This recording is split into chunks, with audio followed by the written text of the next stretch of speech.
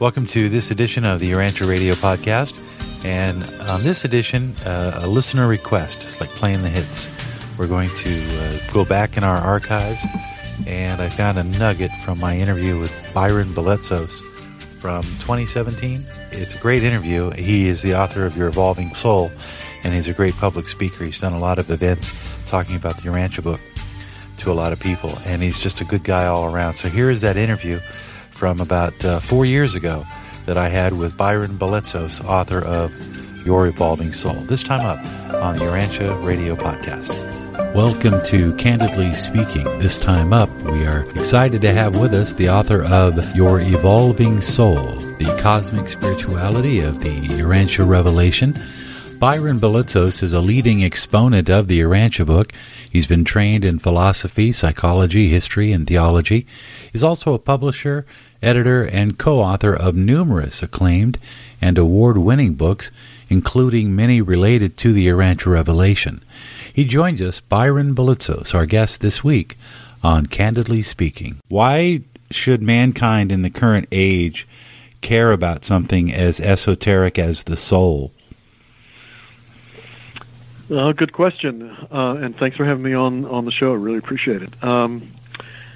It's said to be esoteric by those who are kind of on the outside looking in, who are in the sort of the materialistic technological age, that it's all about what's outside and not so much what's inside, and it's really, we want to reverse that picture and begin from the inside out. Doesn't mean we don't go from the outside in, but we're weighing things back in the other direction of the inner life, of course. And with the Urantia Revelation, all the wisdom traditions are telling us the same thing, that it's about the growth of the person, the spiritual growth of the person, but the soul is the place to focus when we think about the inner life, because that's the part of our inner life that we manage, that we with our decision-making power can co-create,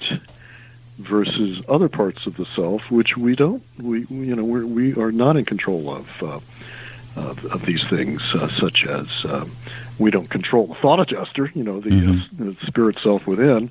It's self-acting in many cases, or it's certainly infallible in all cases. We receive our personality from the Father, and it's in a certain sense it's arbitrary, and we don't control the unique personality that we receive. And the mind is, yes, we have intellectual growth, but the capacity of the mind is an endowment from, as we're told, from the Divine Mother, from Mother Spirit. But the soul is within the arena of choice, of course. And so we want to focus on who we are, what we're growing into become. And we know from the Urantia book that we're growing toward perfection.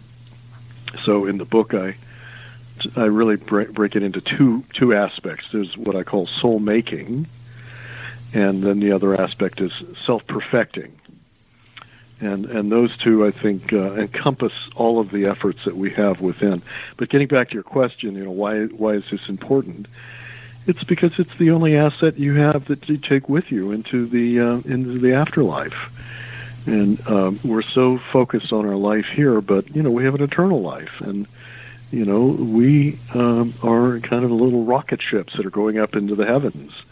And what the kind of the payload of the ship is, that you're really carrying, that's special, is your most precious asset, your soul, your evolving soul. So that's one way to answer that question. Well, you covered several different things all at once, forms, if you will, the personality, the spirit, the soul. And from my perspective, or a perspective I think is fairly common, when you observe people today, most people are spiritually, I think, illiterate. Not that it's their fault. A lot of it is cultural, but sometimes I don't know if people understand what the differences are between those entities, I guess. So let's break it down if we could, because you do go into this about the triad and the different elements that constitute our very selfhood. So for a lot of people, they don't know what's the difference between the spirit and the soul. So could you, in layman terms, explain what the difference is, what differentiates between the soul and the spirit, and then also the personality and all of the constituent parts of our being? Oh, thank you for another big question. Yeah, long question too. The breakdown, the distinction between the soul and the spirit, you would have thought would have been worked out by the ancients, in the scriptures, and by Christian, the Christian New Testament, and it was not. It actually became obscured in comparison to some ancient teachings. For example, Egyptian teachings had a better distinction between the spirit and the soul, and that did come into Mediterranean religious culture, but it was lost, and I think it's very telling that this fundamental distinction is not present in today's Christianity, and certainly not in other religions with any clarity. So, getting to basics, the spirit is the God fragment that is given to us.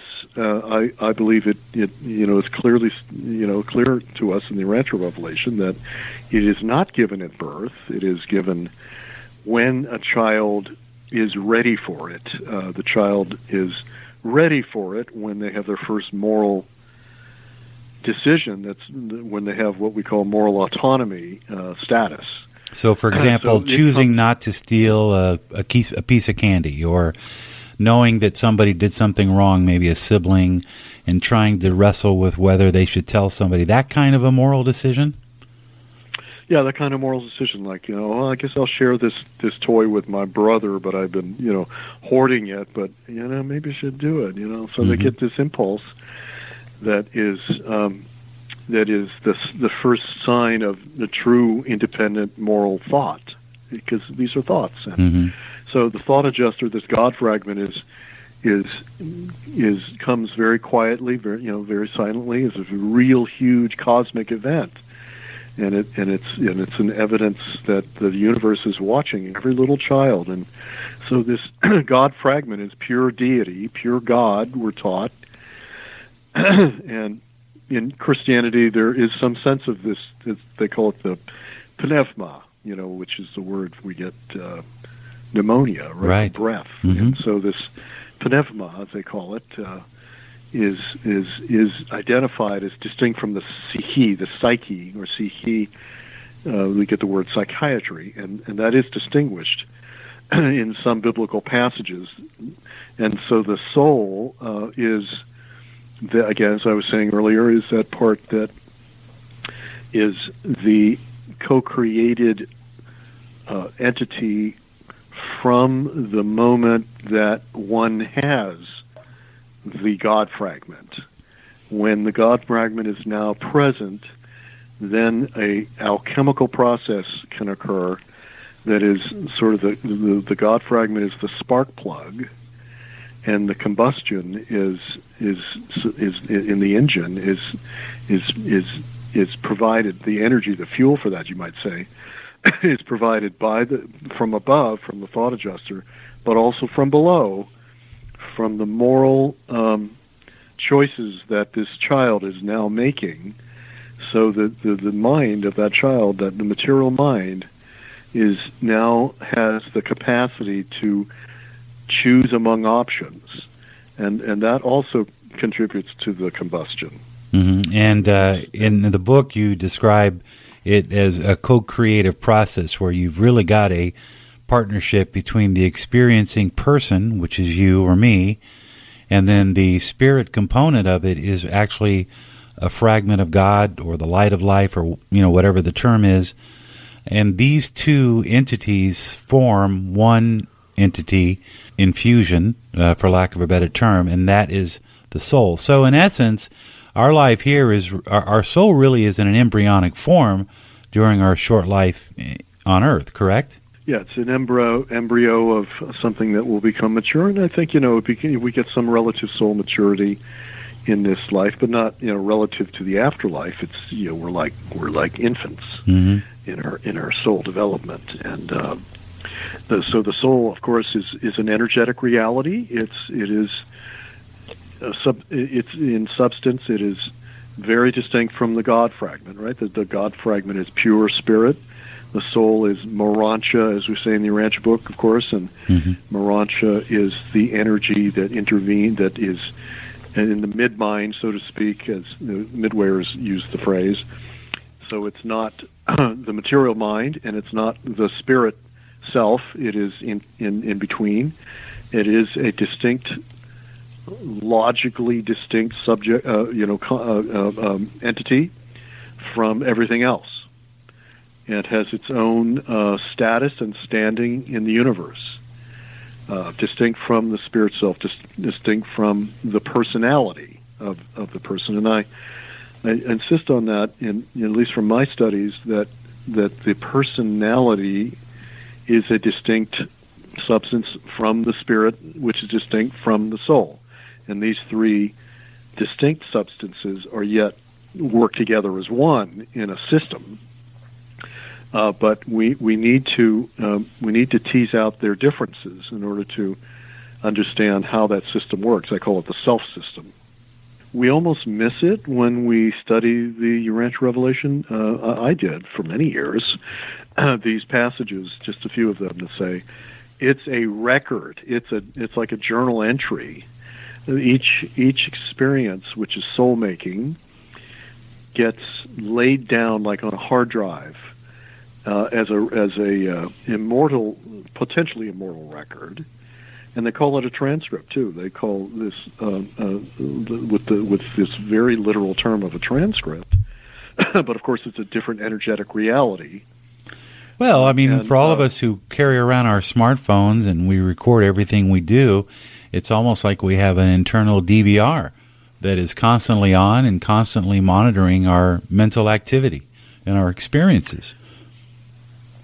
This is one of the questions that's not easy to address and not really answered in my book. It's an area for research. There seems to be a recording of every moment of one's life, as distinct from a recording of every worthy treasure of your life. And as I was working on this book and going back and back and back to these passages in the UB, and comparing it to other source material we have about these sorts of things, it became clear that the life reviews that people have in these near-death experiences may not literally be their soul record. It may be the Seraphim's record, the guardian. That's a good record. Point. You're right. Okay. Yeah, it's not so salient in the UB, but there's these passages that say, once you get to the third circle and you've made that level of maturity, then you get assigned your seraphim. But of course, it says there's actually two of them, but one of them is in the background, and that's the recording seraphim. So they don't say much about it, but the seraphim is a powerful being, and how do they, what are they doing? So it would seem that they're recording every moment, and I know that in some Edgar Cayce, followers of Edgar Cayce call us the Akashic Record or the Akasha, and Cayce said that there is sort of like these books that have every moment of your life in his library, so to speak. So I think that is sort of the library of the recording angel. And it may be that is what people see in the near-death experience, because many of them report that it's every moment of their life. So that's distinct from every soul-making moment. So I think that the thought adjuster is the other recording sort of device, and it's only selecting. It's selecting, sort of like an editor, really.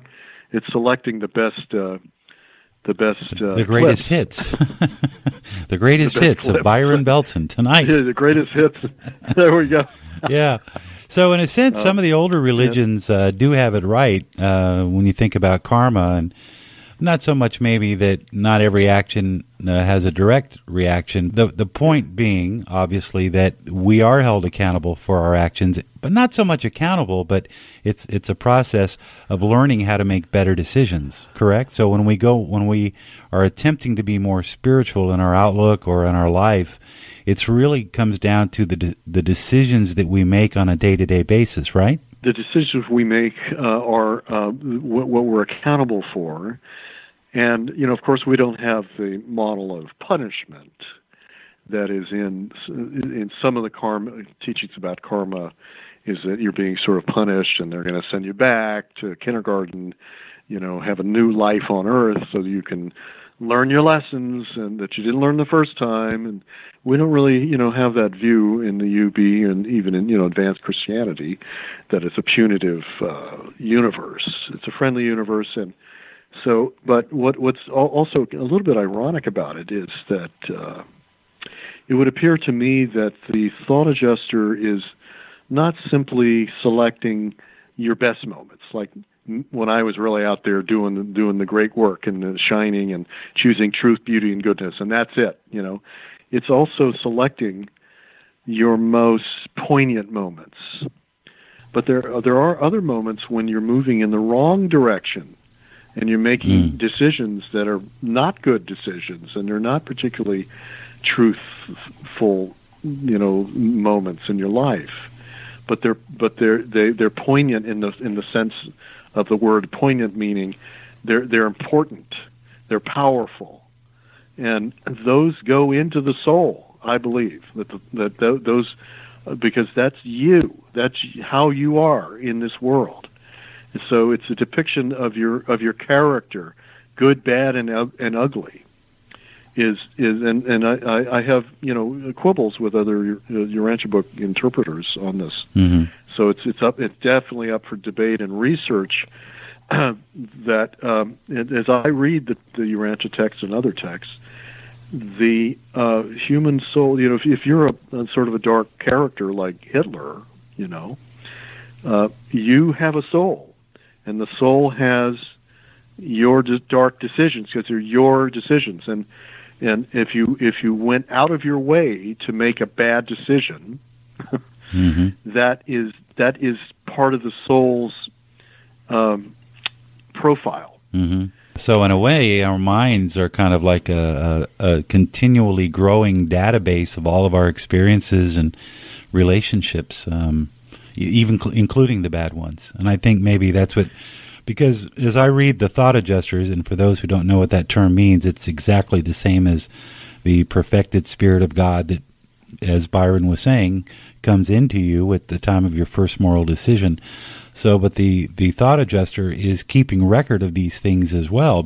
It's keeping record of these things so that deity, God the Father, who's outside of space and time and outside of human experience, has a window in what it's like to be down here.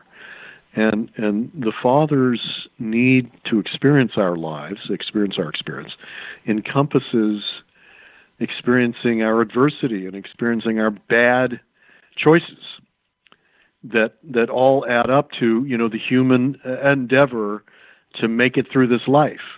So they're not just into the smiley good things of your life. It's not all happy news. And it's the news that counts. And if you decide to get into a marriage that's a bad marriage, that's part of the drama of your life that gets preserved in your life. Now, there's the issue of, did you learn from that bad marriage?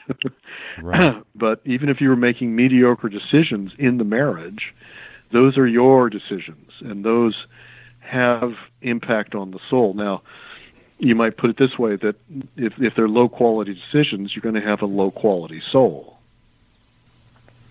But if you had to make a lot of decisions, and if they weren't the world's greatest decisions, it still counts in your favor, because you've had to deal with many degrees of problems, and confronted many forms of adversity, and that does make the soul bigger because you've done a lot of things, but they weren't very high quality.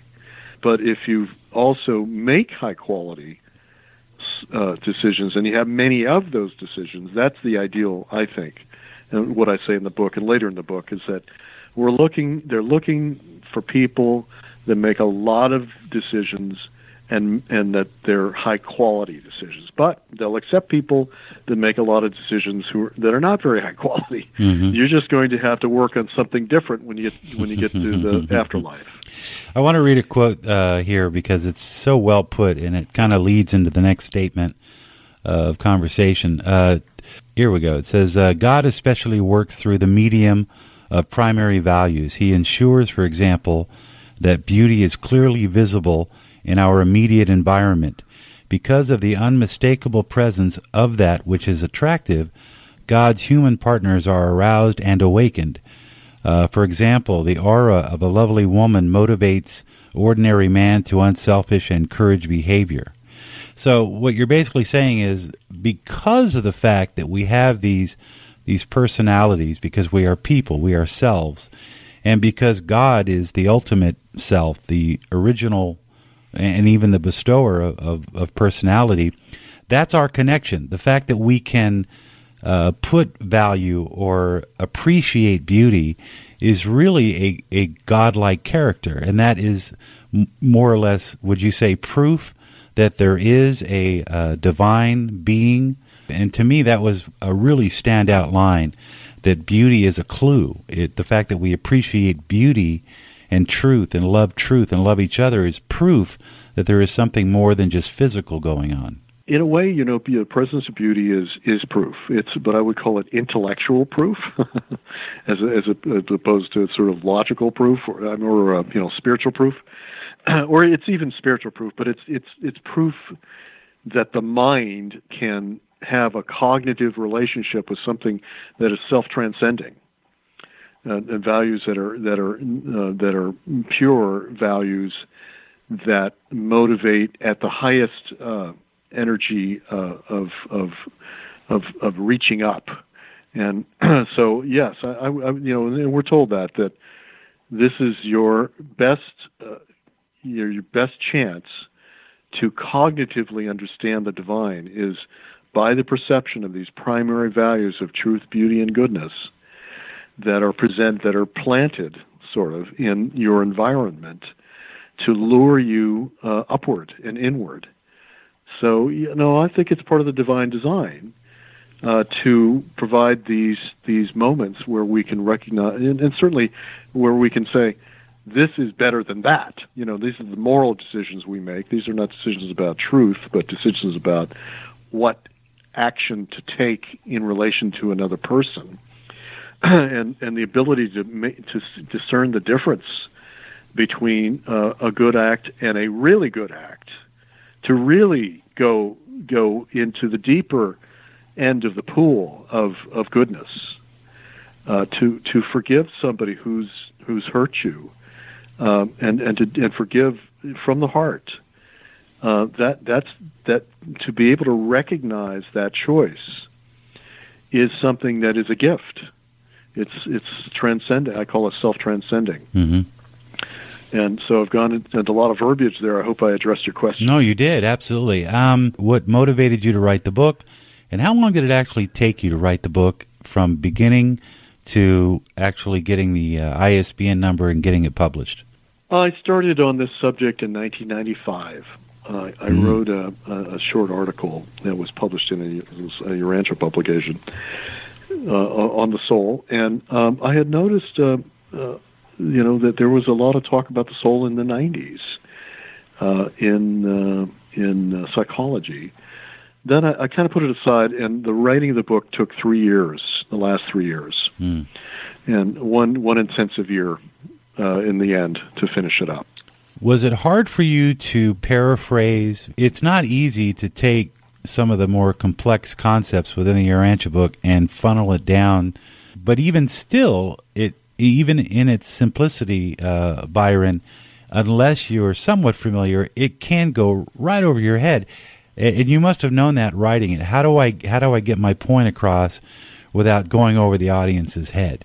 Yeah, right. Well, you have audiences that you're targeting. I am targeting a fairly educated audience, and I have been inspired to do a new book in a year or two, and that will be a little bit more simple and straightforward. And that should be for those who are more beginners with this kind of material. Mm-hmm. But I wanted to sort of target those who are more philosophic in this book, because those are the only folks that are really going to get down with the Urantia book in the end. If they're not philosophically inclined, they will not like it very much, and they will not appreciate the distinctions that it makes. The world of academics, and even in the world of psychology, there seems to be a secular shift away from anything that even smells like religion. Are you hopeful that this book will somehow make it to the level where it can be a discourse or a thesis for someone in some college somewhere? It's making some inroads already, and that is part of the audience. An important part of my audience is academics, or to support academics, because I was an academic and there was no support for anybody on this subject matter. So, because there was no literature to cite, there was nobody to footnote, there was nobody writing at this level until recently, and those people need this. But I've had more than a few academics supporting this that are outside of our community, actually. Mm-hmm. Do you find that today's religion lacks imagination? I wouldn't say they lack imagination, but they lack, they're politicized, and they, from the beginning, Christianity was politicized, and with the Gnostics got some essential truths that were very inconvenient for the powers that be, so they chopped those out. And they wanted to give a kind of a reduced, dumbed-down version of things, and they persecuted and rid the entire Mediterranean world of these deep thinkers. And so and I think so what you get in that scripture is not sufficient for the modern age to imagine who and what we are and where we're going. It's not even close, really, because we have so many advanced technologies and areas of knowledge now, but this lags far behind in its depth, specificity, in the level, the quality of the distinctions that are made. It's really, really tardy and lacking. So we really need to upgrade that, and that's why I'm kind of assertive and aggressive with my work right now. Mm-hmm. Having been around, many decades watching the culture decline into so much confusion about why we're here, what we're doing, what's it all about, and people just resort to the lowest common denominator because they don't really have much to hang their hat on as to their spiritual life. I tend to remain positive about the macro of the human experience, the big picture, and certainly the Urantia Revelation gives you a much broader scope and a much bigger, larger view of not only the universe, but our world and our lives and our cultures and how we evolved over time. But it's the micro of things that are bothersome. Seeing the sort of tribalism that's emerging in America or around the world, subgroups are starting to solidify and separate. In the macro world, do you worry that mankind is losing its soul, or are you encouraged that people still care about such things? It's kind of both, we're kind of going up and we're going down at the same time. Mm-hmm. There's this huge movement upwards, and it's being because of spiritual pressure from above, as is said in the Urantia book. But then there's this huge downward movement and sort of fragmentation, which is the result of the rejection of higher revelation in some degree, because the Urantia book, for example, has been more or less rejected by the current generation. So and what do they have to fall back on? The Bible. Well, the Bible's really vague and out of date. It's also full of great truth, and so they kind of break into two groups: fundamentalists, which is a real big issue, obviously, and those who just get really vague about their spirituality. And then, of course, there are the New Age folks who tend to distort and are very vague also and very fragmented. So where do you turn? You know, and in a way, you can't blame people for being so, you know, despairing and turning, you know, turning to false prophets. We're going to self-destruct because we don't have the values embedded in our culture that can deal with the power of the technology. Yeah. You know, I just had surgery last week, and I was pretty amazed at how I knew going in it was going to be like this, but it was really extreme. They had almost no human touch to this thing. It was just cut this guy up and spit him out. And it was really upsetting and angered me. And I didn't go in naive about this.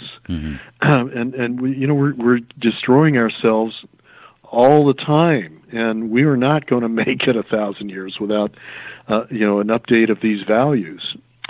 So I just really, like you, worry about the current moment.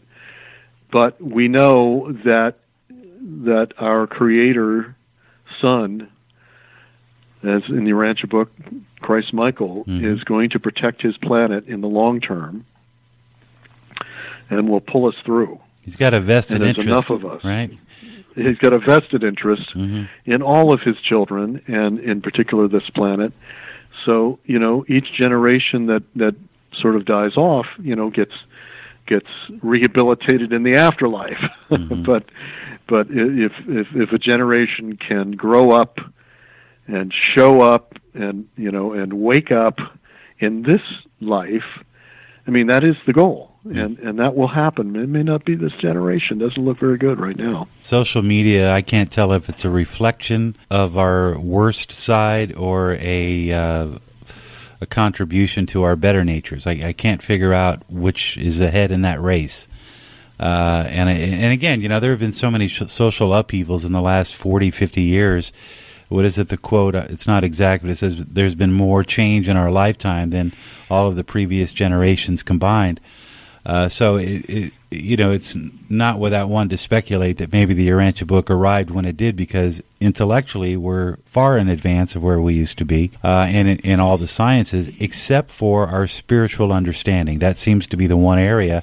And you talk about the triad in your book about the soul, about the three important elements of the soul. The triad, as I call it, the inner triad, is...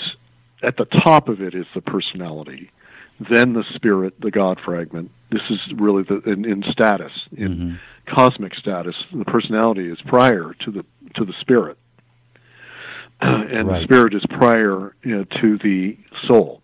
So those three together work as a trio, but they're not equal. They're not exactly equal partners. And getting that set of distinctions into psychology, psychiatry, even things like medicine, would revolutionize those fields and pole vault us forward. So, in a way, all of us are in this same boat of trying to bring these distinctions to the world in a mission of a clarification of who we are and why we're here, what we're doing, and who are our creators, and what is their design of the human self.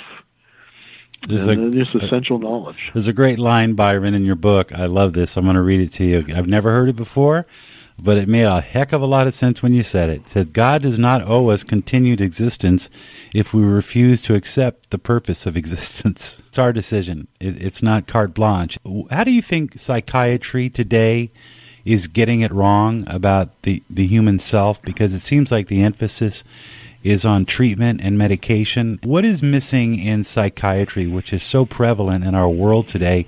What are they missing when they seek to attempt to understand and define and treat the human personality?